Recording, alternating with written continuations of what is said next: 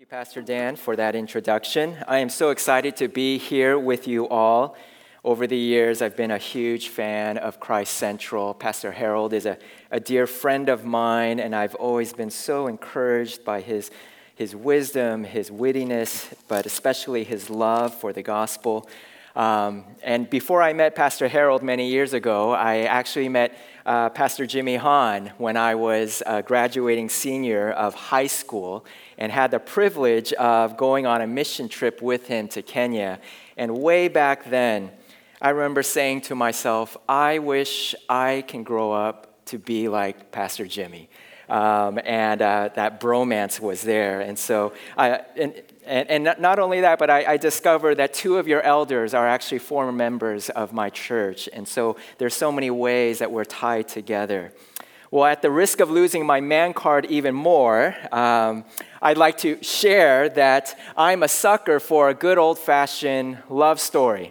Back in high school, a lot of my friends loved to listen to rap or Kiss FM or K-Rock. My favorite radio station was Coast 103.5. Some of my favorite movies were the Meg Ryan, Tom Hanks movies, Sleepless in Seattle, You've Got Mail. And then later on, America's Favorite Couple was replaced by Adam Sandler and Drew Barrymore. Recently, I saw Slumdog Millionaire on the plane and really appreciated that movie. There's something about love stories that I think really draws out the deep longings of the human heart. It's that longing to find true love, to find someone you could pour your heart into and to have that person reciprocate that same love. I'll never forget walking down a grand hotel lobby. My daughter's 15 years old right now, but back then she was only 3. I think it was like a 5-star hotel, marble floors, grand columns, and we're walking hand in hand, and she stopped and tugged at me and said, "Daddy, I want to get married here when I grow up." And I turned in disbelief. You're only 3 years old, and you're planning your wedding. No more Disney movies for you. Well, if you like romances, then you're going to love this episode of the Bible.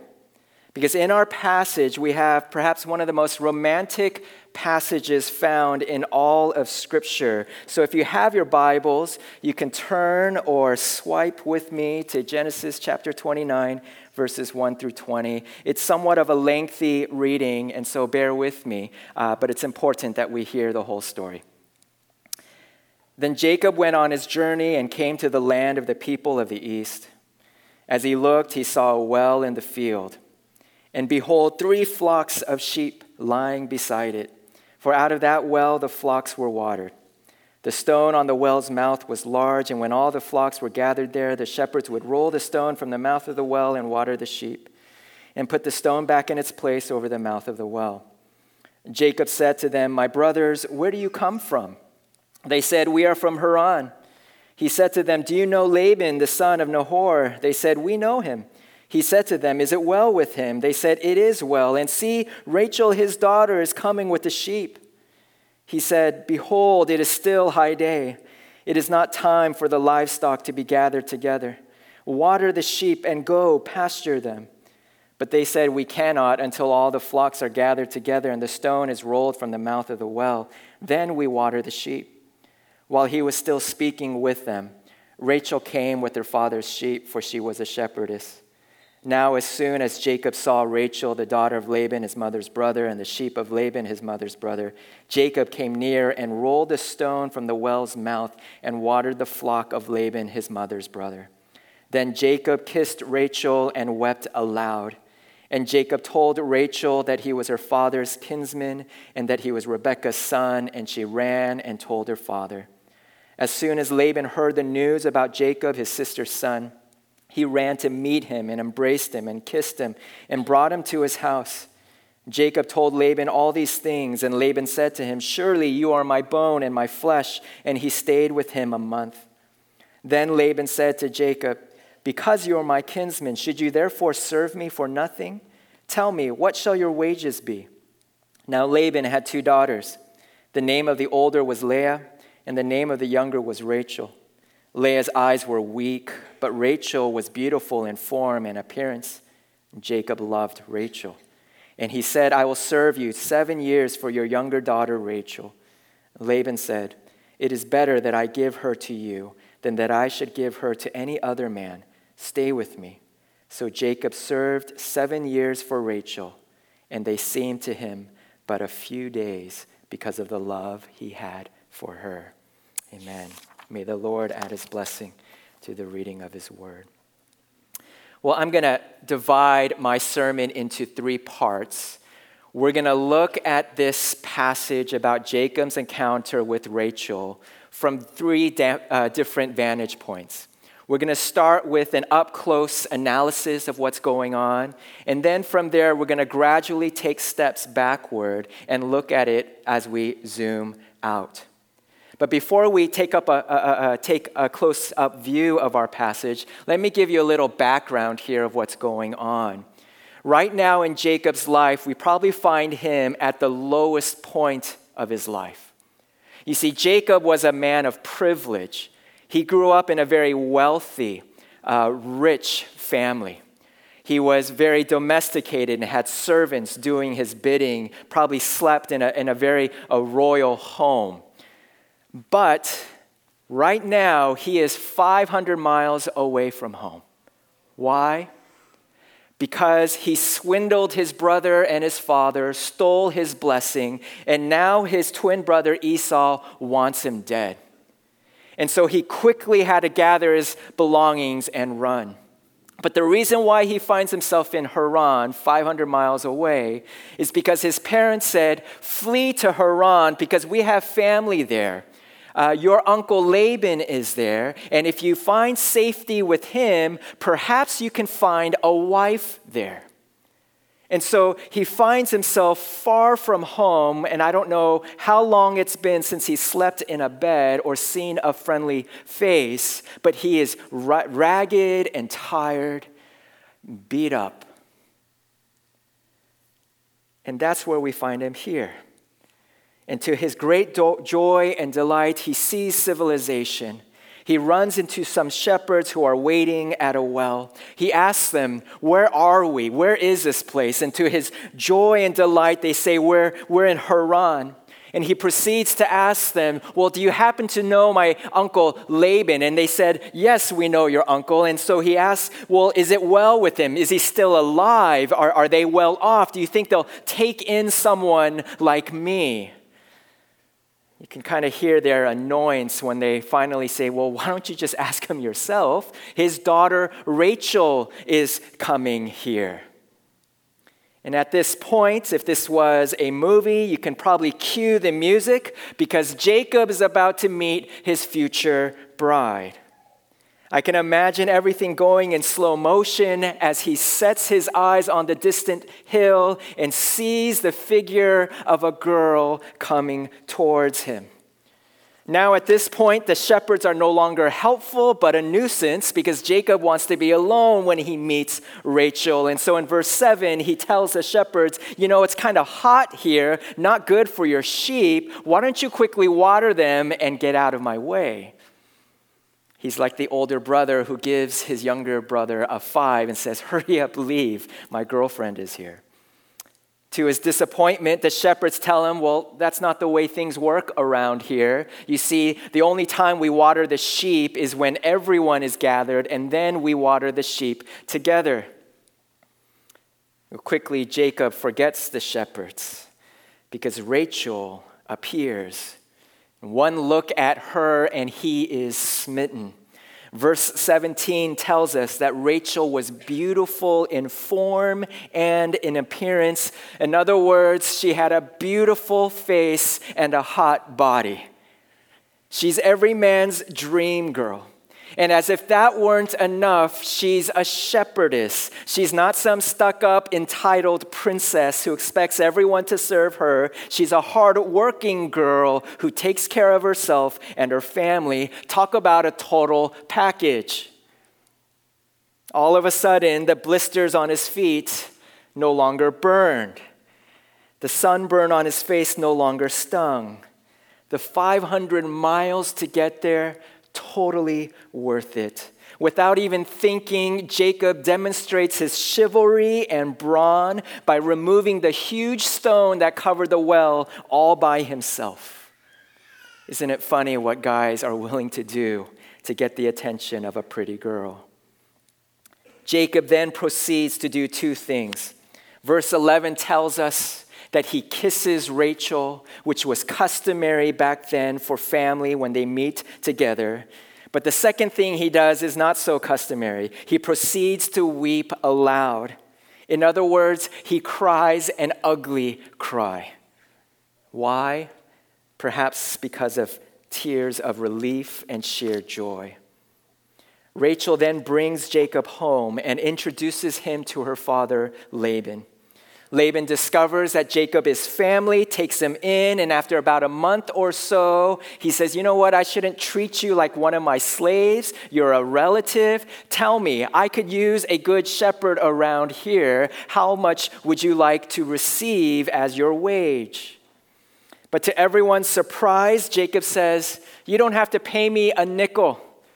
All I ask for is your daughter's hand in marriage. I will work for you for free for 7 years if you give me Rachel's hand.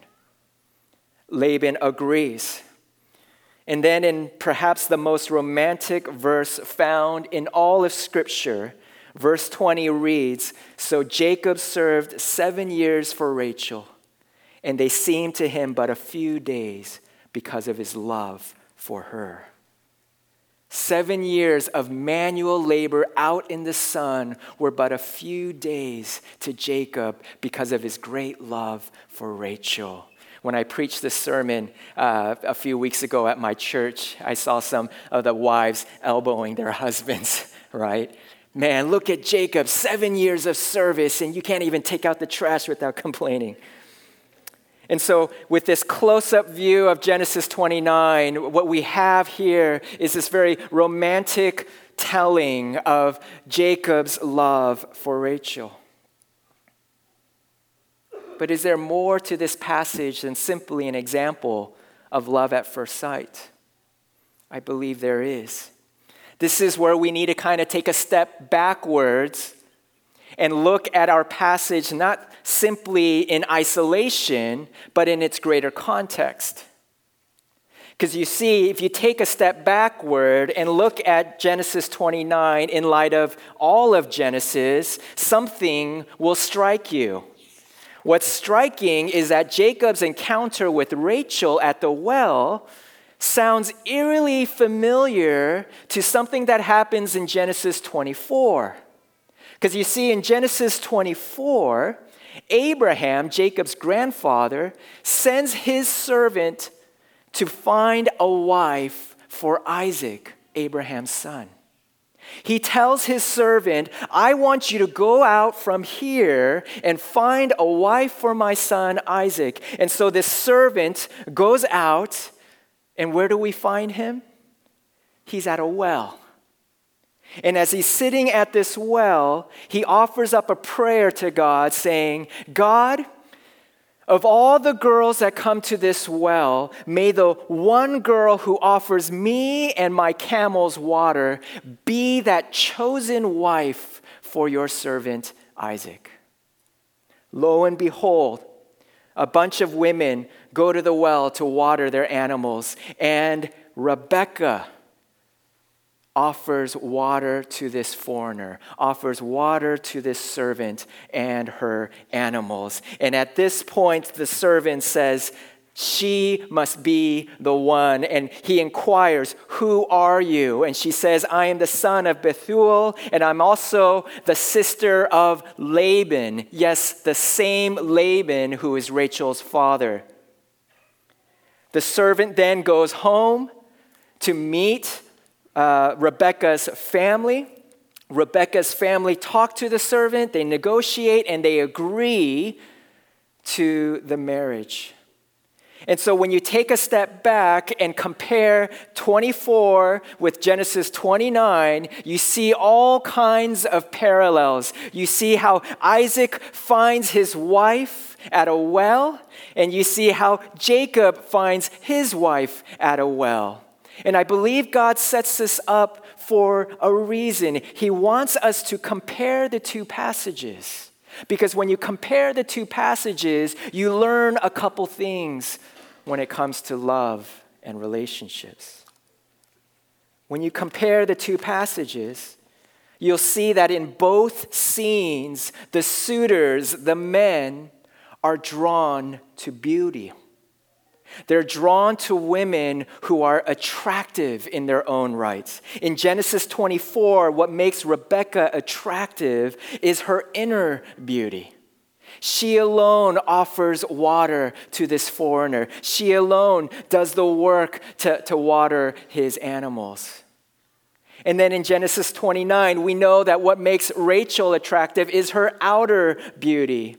And what accentuates her outer beauty is that in the same verse that we're told that she's beautiful in form and appearance, we're also told that she has a sister who was deformed in her eyes. She wasn't pretty. She was ugly. And in the very next verse, we're not surprised to read, and Jacob loved Rachel. So you can see, guys haven't changed much over the years. I'm reminded of a conversation I had with my son back when he was 7 years old, and I thought it'd be fun to just ask him, Seth, what kind of girl do you want to marry? And remember, he just looked at me in all seriousness. Dad, I haven't done any planning. And I started to chuckle, and I said, well, what are 3 traits you'd like to see in your future wife? And he looked at me, and without missing a beat, he said, Dad, she just has to be pretty. That's all. And he scampered away. I love his honesty. All this to prove the point that when it comes to love, we're attracted to beauty, whether it be external or internal. And of course, the same principle applies today. We all have our own virtues that we look for in a spouse. We all have our own criteria, our check boxes. He or she must have a good sense of humor, must love their parents well, must have a good financial job, must graduate from a certain school. We all have our virtues that are attractive to us. But something else emerges too when you compare the two chapters. In addition to seeing men who are looking and drawn to beauty, in both chapters you see a great price being paid for that marriage to happen. In chapter 24, when Abraham sends out his servant, he doesn't send out his servant alone. He sends him out with 10 camels, a box of gold coins, bracelets, and rings. Why? Because he knew that if his servant was going to find a wife for Isaac, he would have to have the means to offer up a dowry. Because back then, a woman's hand had to be secured with a dowry.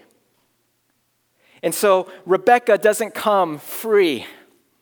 Only after the servant offers up the camels and the gold and the wealth do Rebekah's family agree to the marriage. In chapter 29, it's a little bit different. Why? Because Jacob comes empty-handed. He didn't have enough time to secure all of his possessions. He had to run quickly. But this explains why he offers 7 years of service. That was his way of offering up a dowry. And what's interesting is that scholars compute the average wage a shepherd would receive in a year and calculated that Jacob's 7 years would have far exceeded the average dowry of his day. Why does he offer up more than necessary?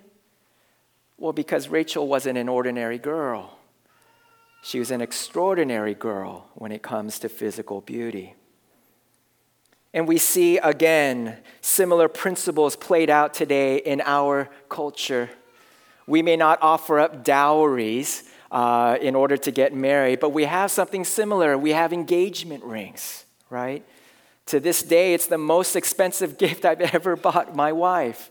The engagement ring is expensive. Why? Because in proposing, the suitor is trying to communicate, I'm really serious about this proposal. I really want to marry you. And so in both passages, we see attractive women being pursued. In both passages, we see a great price being paid. Now, at this point, I want us to take one more step back and now look at Genesis 29 in light of the rest of Scripture. Because remember, there's one author over the Bible, and that's God. In John chapter 4, Jesus finds himself at a well. Let me read verses 5 and 6. So he came to a town of Samaria called Sychar, near the field that who? Jacob had given to his son Joseph. Jacob's well was there. So Jesus, wearied as he was from his journey, was sitting beside the well. It was about the 6th hour. If you were a well-read Jew and you heard the words Jacob's well, what are you going to be thinking of? Genesis 29. And so here is Jesus, much like Jacob, far from home, sitting at a well. Just as Abraham's servant sat at a well. Both Isaac finds his wife, Jacob finds his wife by sitting at a well. And so naturally, what are we thinking next? What are we anticipating? We're anticipating Jesus to meet his future bride. And I can imagine all the angels in heaven peering down, wondering who's going to be the lucky girl. Because I think there's no argument here that Jesus was the most eligible bachelor to ever walk this earth. Who will he choose? He could choose anyone. Let me read the rest of this passage. A woman from Samaria came to draw water.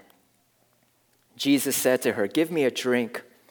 The Samaritan woman said to him, "How is it that you, a Jew, ask for a drink from me, a woman of Samaria?"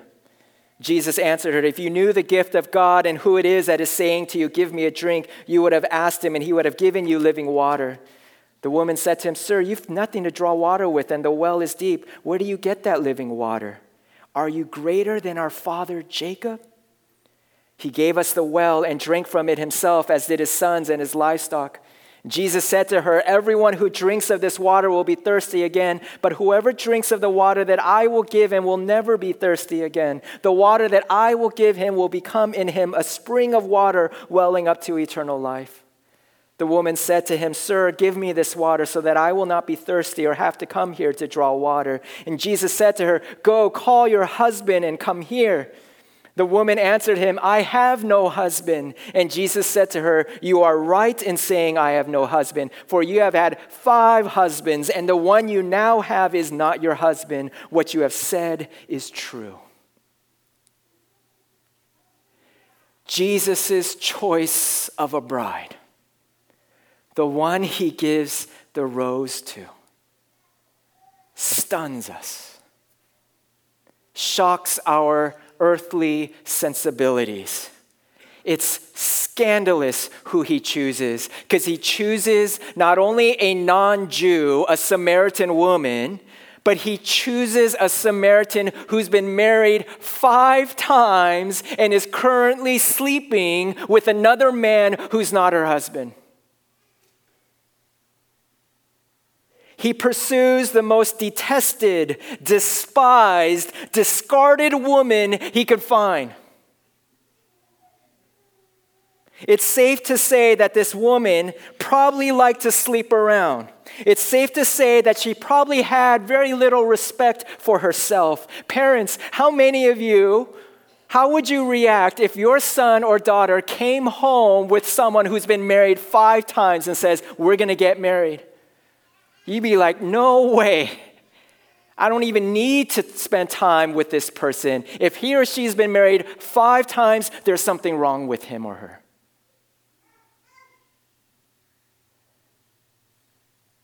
This explains why this woman comes to the well at noon when it's hot. Why? Because no one goes to the well when it's hot. You go at daybreak. You go when the sun is starting to set. Remember, they're in the middle of the desert in the Middle East.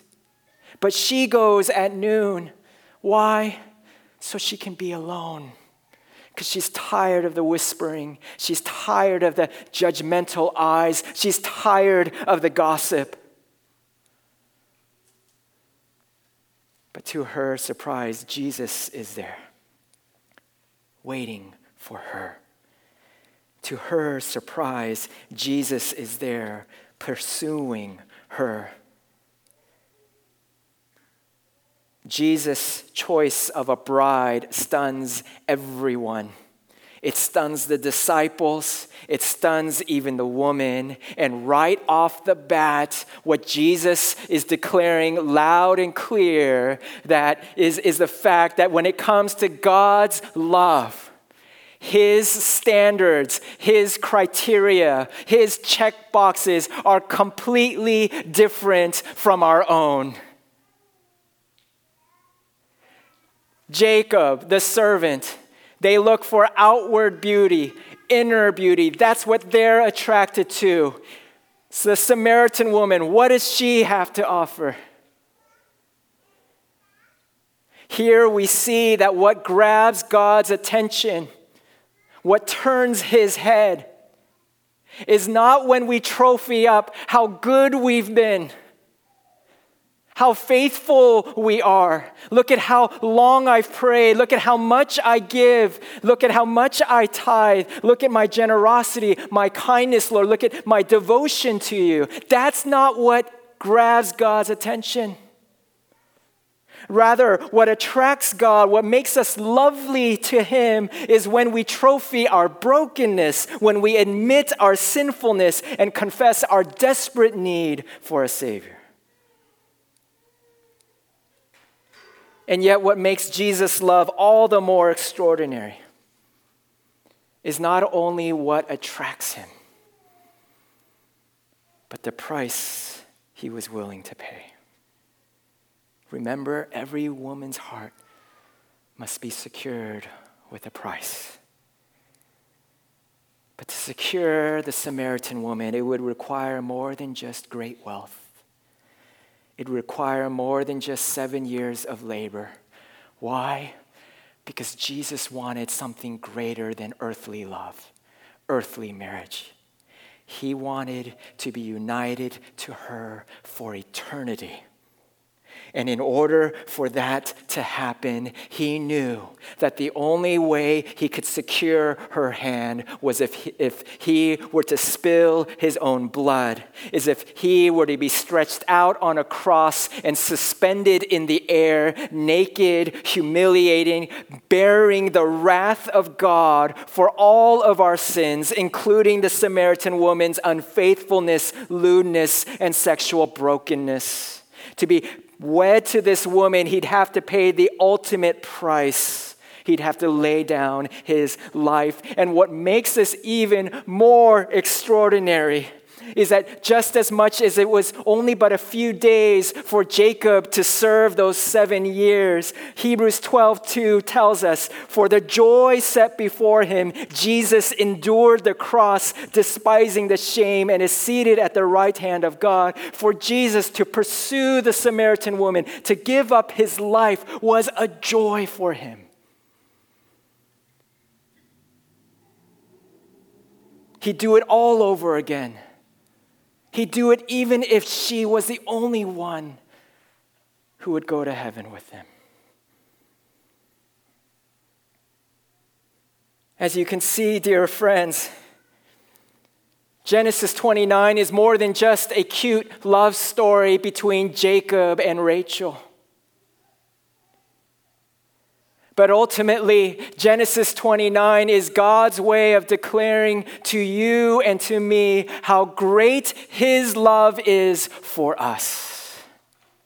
Jacob's love, as great as it was, pales in comparison to His great love for you and me. And this is good news, especially if this morning you feel somewhat unlovable. If you feel distant from God. If your conscience is accusing you. If you're weighed down by guilt and shame. If you, like the Samaritan woman, kind of want to just be alone, discouraged, defeated. Just 2 days ago on Friday, my boys got into it. They're 13 and 11, share the same room. We were on vacation for 7 days where we're all stuck together. And they were screaming, yelling, hating one another in the middle of the night. So me and my wife enter in, try to find out what's going on. It's already 12:30, super tired, and we're like, you know what? We're too tired. Let's just continue tomorrow. And then my courageous daughter, my oldest, comes in and says, Mom, Dad, we never resolve anything. We never talk it out. Let's talk it out. And so I said, okay, let's talk. What happened? For the next hour and a half, each kid is crying and sharing their deepest hurts and pains of what it's like to live in our family. They proceed to unload hurt after hurt. This is what you've done to me. Dad, this is what I don't appreciate about you. And believe me, it was hard as we were unloading all of our dysfunction at each other's feet. And I wish I could tell you that we wrapped up with forgiveness and reconciliation and we all sang Kumbaya together. No, we ran out of time. It was just, there wasn't enough time. And so I can tell you this whole weekend, it's hanging over my head how broken my family is. And perhaps you can relate. You find yourself sitting at a well of disappointment, discouragement, despair. Well, Jesus comes to us this morning, and he's telling all of us that those who are most eligible to his love are those who feel defeated, broken, and discouraged. That those he pursues with his immense love are those who feel like they're on the outskirts of God's kingdom. And so this morning, it is my prayer that whether you are happily married or unhappily married, whether you're happily single or unhappily single, that we would all turn our attention to a love, as we sang earlier, that is greater than life. And as we cling less and less unto ourselves and more unto him, as we find our lives in him and in what he has done for us, we would find healing, we would find wholeness, we would find peace. And as we rest and relish in that great love, God would then move us and propel us to seek and save the Samaritan women of this world and share that same great love with them. Let's pray together.